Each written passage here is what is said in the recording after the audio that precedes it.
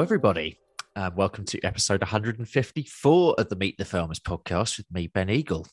Yes, it is the Jubilee weekend, or at least now when we're recording. And I cannot thank my guest enough for doing this now, given he was working in dairy anyway, so he hardly gets much time off anyway. So the thought of him spending it with me is massively privileged. So thank you, Andy. Andy Farrow is on the show. Andy is a dairy farm manager from near Shrewsbury, who'd learnt his trade in New Zealand. They're milking 240 crossbreds, which we're going to hear about, spring calving. Andy, welcome to the podcast. Thanks so much for coming on. How are you doing this Jubilee weekend? Morning, Ben. Yeah, didn't get the invite from the Queen, so that's one with you. Just as good, I think. She said no today, so I had to get you in instead. No, very well, thanks. Yeah, let's start with the farming bit. Tell us about the herd and how many. So you're milking 240, but tell us a bit about the herd. Yeah, milking 240. Permanent pasture across 255 acres. Very much a low input, low output sort of system. We feed primarily, just try and milk as much as we can off grass. The cows really only get about 400 to 500 kilos of corn through the parlour. A little bit of fodder beet at calving time, just to get the positive energy balance.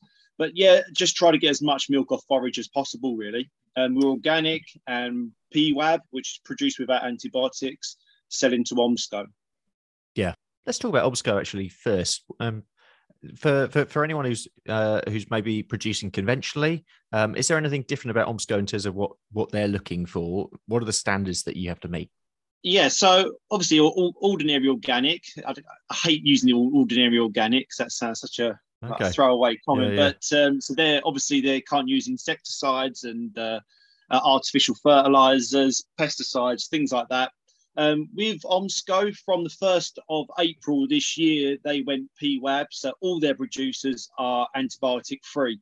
As we run the ordinary organic sort of way, it starts from colostrum control. We find that is the key for us, making sure that 4 litres of colostrum gets into those calves.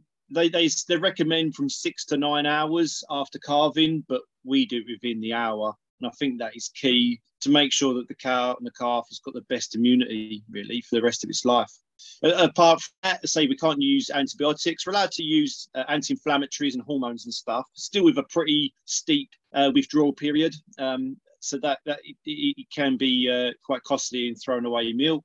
But yeah, I mean, I think having the low stress way of farming, we have to put very much more preventative rather than cure, if you like. So we're very much focused on preventing the problem before it starts. So a lot of concrete sleeper tracks, very hot on condition scoring, making sure the feet. We have very low mastitis anyway. And cell count today was 111. That was every cow in the tank. That's just not discarding any milk. So yeah, it's very much looking at the cow, making sure that they're working as best they can, and not pushing them too hard. Low stress, as I said. What's the TB situation like in Shropshire? Hit and miss. We're not too bad. We've only had one breakdown in the 5 years we've been here. Down south towards South Shropshire, where my owner of the farm is, Tim. It's pretty bad. It's not the best. We have had a badger cull across the Shropshire. Yeah, it's not. I don't think it's a pretty picture. So talking of health and fertility, obviously you talked a lot of prevention there. What are the kinds of things that you're doing or not doing to monitor herd health and fertility? Yeah, so the main one we've got is an Affy milk collar, which every cow is got. That's mainly fertility. That will read a bit like the way they describe it to me. It's a bit like the Wii, the computer game, the Wii. It tracks movement basically, so it can give. That's such a good way of describing it. Try layman's terms. So it tracks movement, and it'll give an increase in activity or decrease in activity. So obviously there's an increase in activity. They're either bulling or they've broken out and they're running down the road, or a decrease in activity, which means that they could obviously have a problem. They're not eating. It does eating and rumination as well. So that's key. And then it gives me a list of cows every day, the ones bulling or the ones that are possibly sick and need looking at. So that's a really good indicator. Other than that, we do quarterly locomotion and condition scoring across the herd. And then obviously Yoni's testing as well. A typical day for you on the farm? What does it look like? There's only 2 full-time members of staff. So we run a pretty lean farm. Lean, it seems to be quite a popular thing now, running a lean farm. It has to be, really. Is that just another way of saying you can't get enough staff? Well, yeah. No. We like the farm is pretty. It's pretty low maintenance. So yeah. I'd like to say we try to concentrate on what we're good at, and then what we're not good at, like tractor work. I don't like tractor work too much. I leave it to contractors. Yeah. So slurry, muck, silaging, all of that is done by contractors. Yeah. We concentrate on the cows. All of our herd gets in calf to Angus, okay, and we sell our Angus calves at 2 weeks old, and they go to a National Trust farm down in Oxfordshire, and they finish them for Waitrose. Okay. So we don't produce our own offspring. So there's 2 farms. I didn't explain that. So Tim Downs, who owns the farm, he's got another farm 18 miles south of this farm, and he rears all my replacements. Okay. Right. Yeah, because I was wondering. I knew about the connection with Tim, but I didn't know how it sort of worked. Yeah. So this is just purely a grazing block. All of our cows are put into beef, which is great if we're TB free, which we have been most of the time. We did have a shutdown a couple of years ago, and yeah, we had over 200 calves here for a few extra months, which was a bit of a nightmare. We're not really set up for that. But luckily we came clear and we managed to move the calves off pretty swiftly. So that was good. So yeah, going back to the replacements, the replacement heifers, they come back on farm just before they're housed. So I don't know, late October time. They're housed, and then they're here for a long enough period that they settle down before calving in February. Okay. So day-to-day running, I mean, this type is we're a spring calving block. Like to keep a nice tight block. We're calving the first 12 weeks of the year from February. Now we're in the serving period. We've had a pretty good. We're just coming out. Well, about the fourth week of serving. We had 94 submission rate in the first 3 weeks, which is good because we can concentrate on the cows. We're not distracted by silaging and stuff like that. We can put all of our effort into where we think what we're good at. Yep.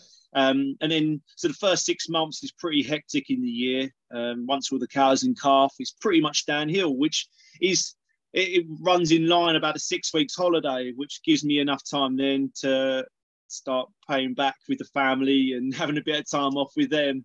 And then snowballing towards Christmas, which is always a bit of a quiet time. So yeah, in the up to about the school holidays, we're pretty flat out. But then after that, it's downhill then.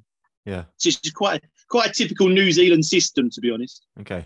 And in terms of your milk, what are you looking for in terms of fat content, that kind of stuff? Yeah, we do try and keep the fat content higher. So it's a crossbred farm, crossbred herd. We did have a few Holsteins, but they've weeded themselves out. So yeah, we do get paid for constituencies. So we've got a few Jersey crosses, got Shorthorns, okay. We've got Norwegian Red, Friesians. So it's quite a pretty herd to look at. Yeah, yeah. I was going to say, everyone, if you actually look at, if you take a look at Andy's Instagram, actually, yeah, you get a good idea of that. Yeah, yeah. So we're looking for more a durable cow. Being the antibiotic free, we're looking for a cow that's good on its legs.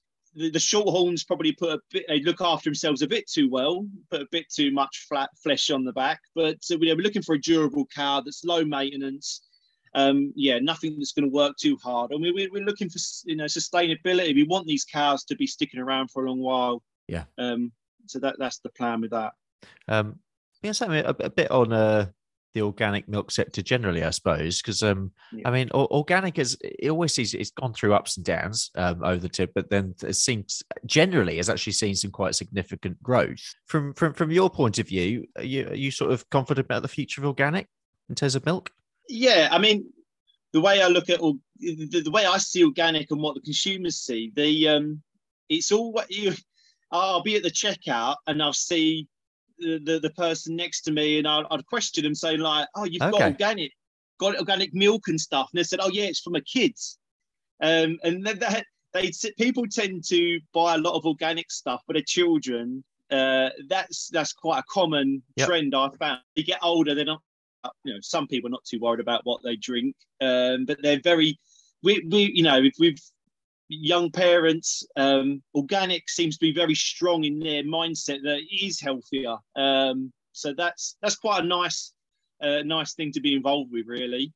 With conventional farming, they've done leaps and bounds, to be honest, with the way they've been farming. I mean, they didn't really do much favors probably 10, 15 years with blanket treatments and stuff. But the last 10 years, conventionally farms, and I think it's made organic farms work harder to bridge that gap. And yeah, so I suppose now we've probably got over the antibiotic problem, because a lot of conventional farms, there's selected dry cow therapy and stuff like that. We're looking more to do with carbon. That seems to be the big one. Separate things, saying, we're trying to graze cows, and I know conventional farms do that as well, and really play on the environmental string, if you like. And that's so. I think there's always going to be a place for organic. Absolutely. So this is a perfect time. Did you know the I should know it off the top of my head. Do you know the date for Down to Earth? 15th of June. Oh, there we go.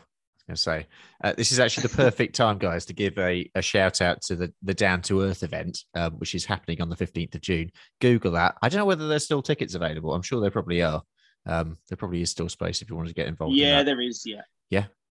But do check that out if you are a livestock person. And that's fairly near to you, actually, isn't it?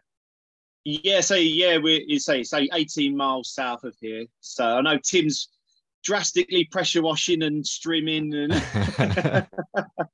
yeah, I bet he is. It's such a good idea, and I'm sure it'll be a really great day. Talking of doing lots of stuff, you are quite a lean team. But do you get much time off? It's always one of those questions you ask a dairy farmer. It's like, is that even a thing? We do. I've got a good team, and so there's 2 full-time, and then there's one a boy that comes in, old boy that comes in. He'll love me saying that, and he comes on a Saturday, Sunday morning and helps out. As far as time off, yes, I do get time off. My son plays for 2 football teams. My other son, he's into fishing. My daughter's into gymnastics. Okay, so lots of ferrying about. Yeah. I'm just taxi service on my day off. Let's talk a bit more about you. Yeah. Where did you grow up, and do you have a farming background at all? Well, we're fellow Essex boys. I don't know if you realise. Oh, wait. I didn't. I mean, I sort of picked it up. But I didn't know that. Oh, great. I say, we can now just talk about Essex now for the rest of the time. Yeah. So Southend-on-Sea is where I was born. Okay. Didn't spend a lot of time there really, but I moved closer and closer towards East London as I grew up. Okay. I primarily spent a lot of time in a little town called East Tilbury. Yep. Which is right on the Thames estuary, opposite Gravesend. So I spent a lot of time there. My upbringing was not agricultural. There's not much agriculture around there, to be honest. It's quite industrial. Most people ventured into London to work. London was only 20 minutes on the train. And career advice at school was pretty poor. And I've always enjoyed animals or sport. They were the 2 things thought was a youngster that I'll do either animals or sport. And I used to love going to any day out. I went to the zoo with my parents. I loved going to the zoo. But I quite quickly realised that there wasn't a job in that. You can't really get up close and stroke a tiger every day. I still don't know how you become a zookeeper. It's like, how do you get that job? No, I don't know. But I realised that it wasn't sustainable, and that wouldn't be the career I went down. At college, I did leisure and tourism. I was a lifeguard, and I did that. And then when I was 17, I started volunteering on an outdoor centre in East London. So climbing, kayaking. And that was really good because it was a voluntary scheme for a year until I was 18. And then the hours I worked, I got paid back in courses. So I did archery courses, powerboat courses and stuff like that. Cool.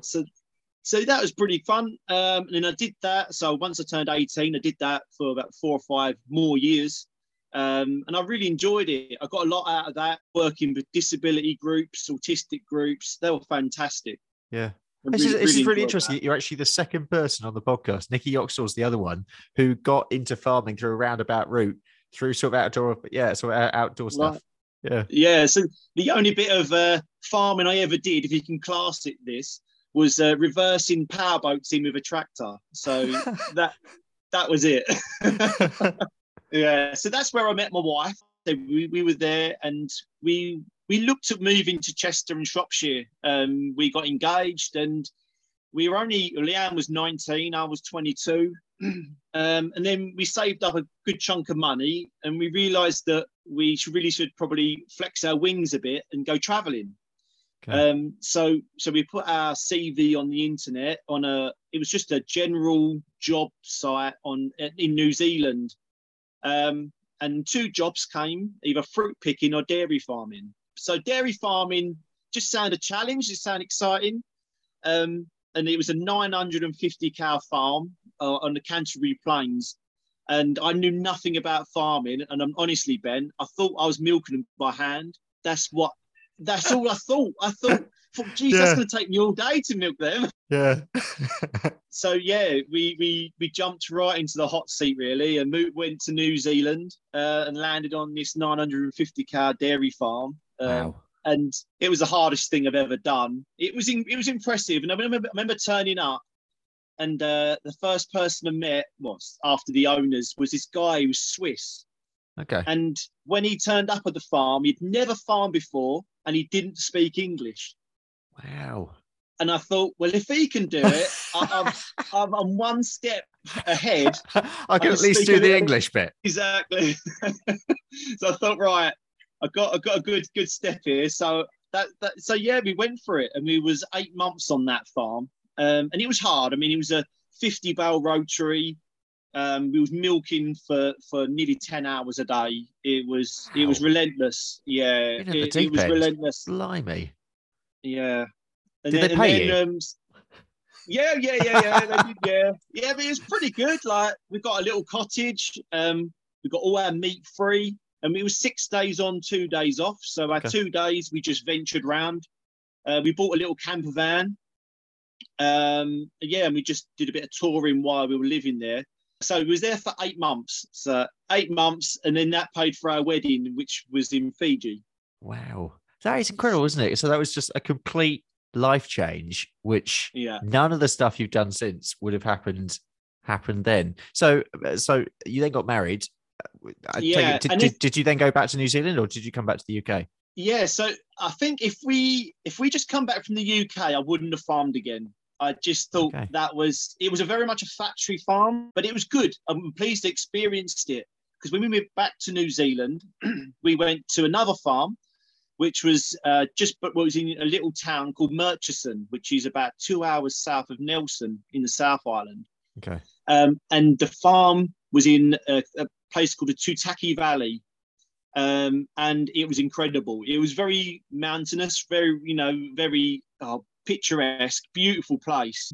The parlour was built by the farmer and his dad out of scrap metal. And it was a rotary, which is impressive. They were very good Kiwi ingenuity. Incredible. It was how they built it. but it was amazing. And I spent 4 months on that farm, and I that's where I fell in love with farming. Okay, that's interesting. And then you came back to the UK. We came back just before Christmas, and then I walked into a job centre in East London and asked for a dairy farm job. And you should have seen the look. Like, they were like, "Oh, okay." So it's bad enough asking just anywhere in the southeast, let alone in London. Yeah.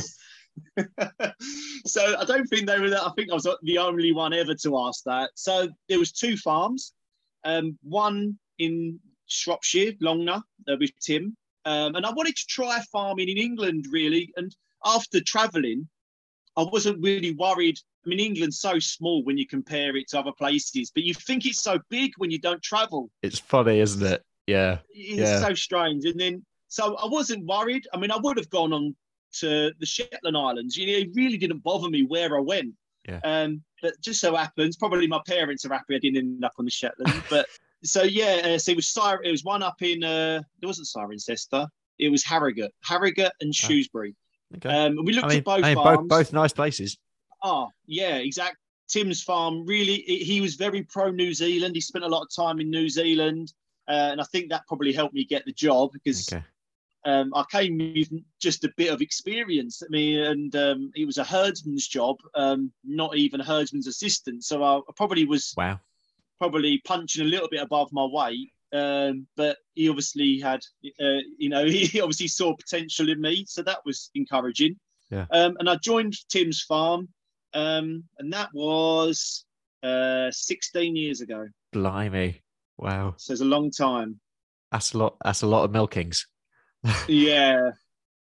So I was Tim's herdsman for 10 years at Longner. And then 5 years ago, I remember going on holiday to Ibiza with the family.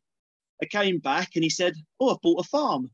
I was like, "Oh," and it was pretty like sudden. I don't think he really was expecting to even get it. So that was quite funny. Anyway, so they asked me to manage the farm, because I was been at Tim's 10 years, and I was ready for a move. I was ready for a change. I was ready for a step up. 5.5 years ago, we moved to Webscott. Oh, fantastic. So, I mean, just pausing a minute on getting into the industry, new entrants. Obviously, not everyone's going to go to New Zealand. No. But your routine is definitely one, getting experience in that way. It's something we go on and on about on the Kite podcast in dairy, especially. Getting entrants in is tough at the moment. So from your point of view, what more do you think that dairy could do to make working in dairy attractive for new entrants? For me, and how I see it, and what I'd like to do is just going forward is being good ambassador for dairy, connecting with young people early. I think that is key. If I connected with a farmer when I was in junior school, maybe, or senior school, and went onto a farm, it definitely would have made me think, "Oh, this is a possible career choice for me." Yep. I've done a few careers days already this year. Back in January, I went into a senior school in Shrewsbury, and it's shocking. And we were only in Shrewsbury. I mean, not even, Birmingham or Manchester. Yeah. And it's surprising how many young people have no idea about farming or dairy farming. And it's right on their doorstep. So connecting with young people, open farm Sundays, we have beaver groups on the farm. We have the Cubs. We've had football teams come and do farm tours. For me, that it's got to start. It's education, starting when they're young, showing them that, not horrible people, because I think social media has tarnished us with this brush that we're not the nicest and we're grumpy. We're always moaning, and it's trying to be a good ambassador for me. Yeah. I can tell you, listeners as well. I think Andy's had the biggest smile on his face throughout all this, so definitely not against that stereotype. But been on the sort of opening up front and an open farm Sunday, for example, as a dairy farm, as a stock farm, there are a lot of farmers out there who It's about the the biosecurity question, and B, I suppose, just the general security question about being slightly more wary about doing those kinds of things. What would you say to those farmers? I suppose with our farm, we've got a public bridleway that runs straight through the middle of my farm. And at first, I thought that was a curse. I thought that's going to be a nightmare. But I tell you, it's brilliant because it makes you an honest farmer. Yep. It makes you, it makes you look at the farm as a consumer, and it's fantastic. I'm farming as a consumer, really, rather as a farmer. At the end of the day, the consumer is number one. Without them, we won't be able to move forward. I mean, the biosecurity is always a risk. I don't think even as farmers, so argument, if that was the only excuse to have a group of school kids on your farm. Security, yeah, it's always a worry. As I said, we've got that bridleway. We've done what we can. We've got CCTV. We're off the beaten track, which is nice. So we are quite lucky with our location. But if someone wants to find your farm and cause trouble, they'll find it. So, as best will in the world, I think the biggest defence is offence for me. Going back to the sport analogy, if you hide away, I think people think you've got stuff to hide. If you're open and upfront and honest, people won't look at you that much. What about from the getting into the industry point of view? So you're not from a farming background. Perhaps someone isn't from a farm background, or perhaps they are from a farming background, but from a different sector, and say they're from an arable farming background, and they're more interested in stock, but they don't feel like they have enough or any experience. Is that an issue? Oh, not at all. Absolutely not. We've had a young lad this year. He's come on farm and he's been doing 2 days a week. And I think just put yourself out there, contact a farm and offer to do voluntary work. Because I tell you what, farmers will not say away to no free labour, and that is the best way to learn. I mean, I've lost count of how many young people I've had in the parlour, just getting to observe first of all. Once they feel confident, they can dip a cow. Once they feel more confident, they can put a unit on. Just contact a farm, and I'm sure. Go on Facebook and things like that. Instagram. I mean, it's impossible now not to find somewhere, or find somebody in the industry, and they'll lead you in the right direction. I mean, especially in Shropshire, there's so many people, salespeople. Walk into your agricultural shop. I bet they know a handful of farmers that'll give their number. Not a problem at all. Yeah. No, great. Yeah, great tips there. Talking of Instagram, I was looking at your Instagram account. You're into your cold water stuff. You're into your Wim Hof. Well, yes. This when did that start and how? Well, so it was probably 18 months ago. I suffered really bad with sciatica. Okay. That's where it started. And I was really contemplating, can I do this? I mean, I'm 39 now, and I was contemplating, I can't do this for the rest of my life. Oh, I was in so much pain, Ben. And it wasn't sustainable. And that sort of led me down this tunnel of healing and trying to figure out how I could be sustainable for myself in this industry. Because I didn't want to give it up. I love what I do, but I was dragging my leg around most days, and I was in so much pain. And I mean, I don't know where the injury came from. I've done a lot of running. Done a lot of half marathons. I've done mud runs. So I used to do a lot of running. Then I came to the farm here at Webster, and that was unsustainable because I was so busy. So I visited a physio, and he said that my left glute was quite weak. So that set me off in the gym, and I set myself a training program to strengthen myself. And then the cold water plunging sort of spiraled a little bit at that, trying to, like cold water plunge, it's good for your central nervous system, it's good for your muscles. So that's where it sort of started. And I don't really do it too much this sort of year because I'm late. I could be proactive and put ice in and stuff like that. But I usually do it really the back end of the year. So I don't know if you've seen my Instagram. Blimey. It's an old trough. Yeah. That I did pressure wash. Yeah. And I think the coldest I got in was -10. Wow. Wow. Yeah. You're doing it good and proper, because I do the cold showers, but I have thought it's like, oh, you really should do it with the plunge pool way, shouldn't you? Because that's the way of doing it good and proper. They do say that there is more benefit with plunging. So the thing, the coldest was -10, and I had to take a sledgehammer to the ice on top before I got in. And it's not for long. It's 2 minutes. So okay. And that's long you enough. Come out rose red. I bet you do. Yeah, it's an experience. Yeah, for sure. Big question here. Where do you see yourself in 10 years' time? Yeah, I did. This is probably the hardest question you sent me. And I thought about it. And do you know what? I followed sort of my gut. I've always thought, I've faced challenges when they come along. So my answer, I think, as long as I'm happy, as long as I'm healthy, as long as I'm enjoying what I'm doing, that'll do. That's a great answer. We are going to start wrap this up. I've really enjoyed this chat. But so we always finish the show with the same 2 questions, which I'm going to ask you now. First is, if you have a message for the public, what would it be, Andy? Drink only organic milk. No, I'm joking. It's fair. I'll get a lot of backlash off that. I mean, you definitely would. Probably not the wisest of messages.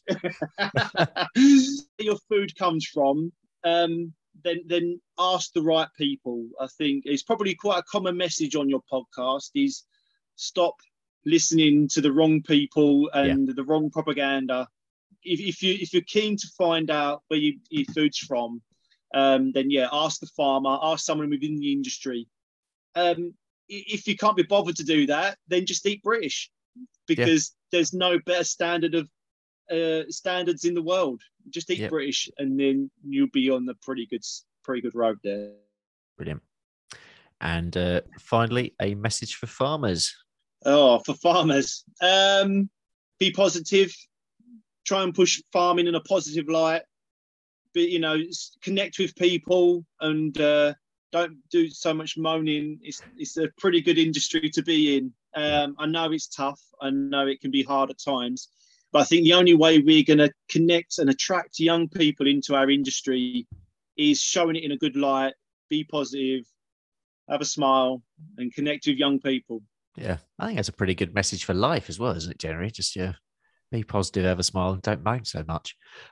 We'll leave it there. Thank you so much, Andy, for coming on the show. It's been an absolute pleasure. How do people follow you on social media? Sure. I'm mainly on Instagram, Andy_Farrow5, or just Andy Farrow. You'll find me.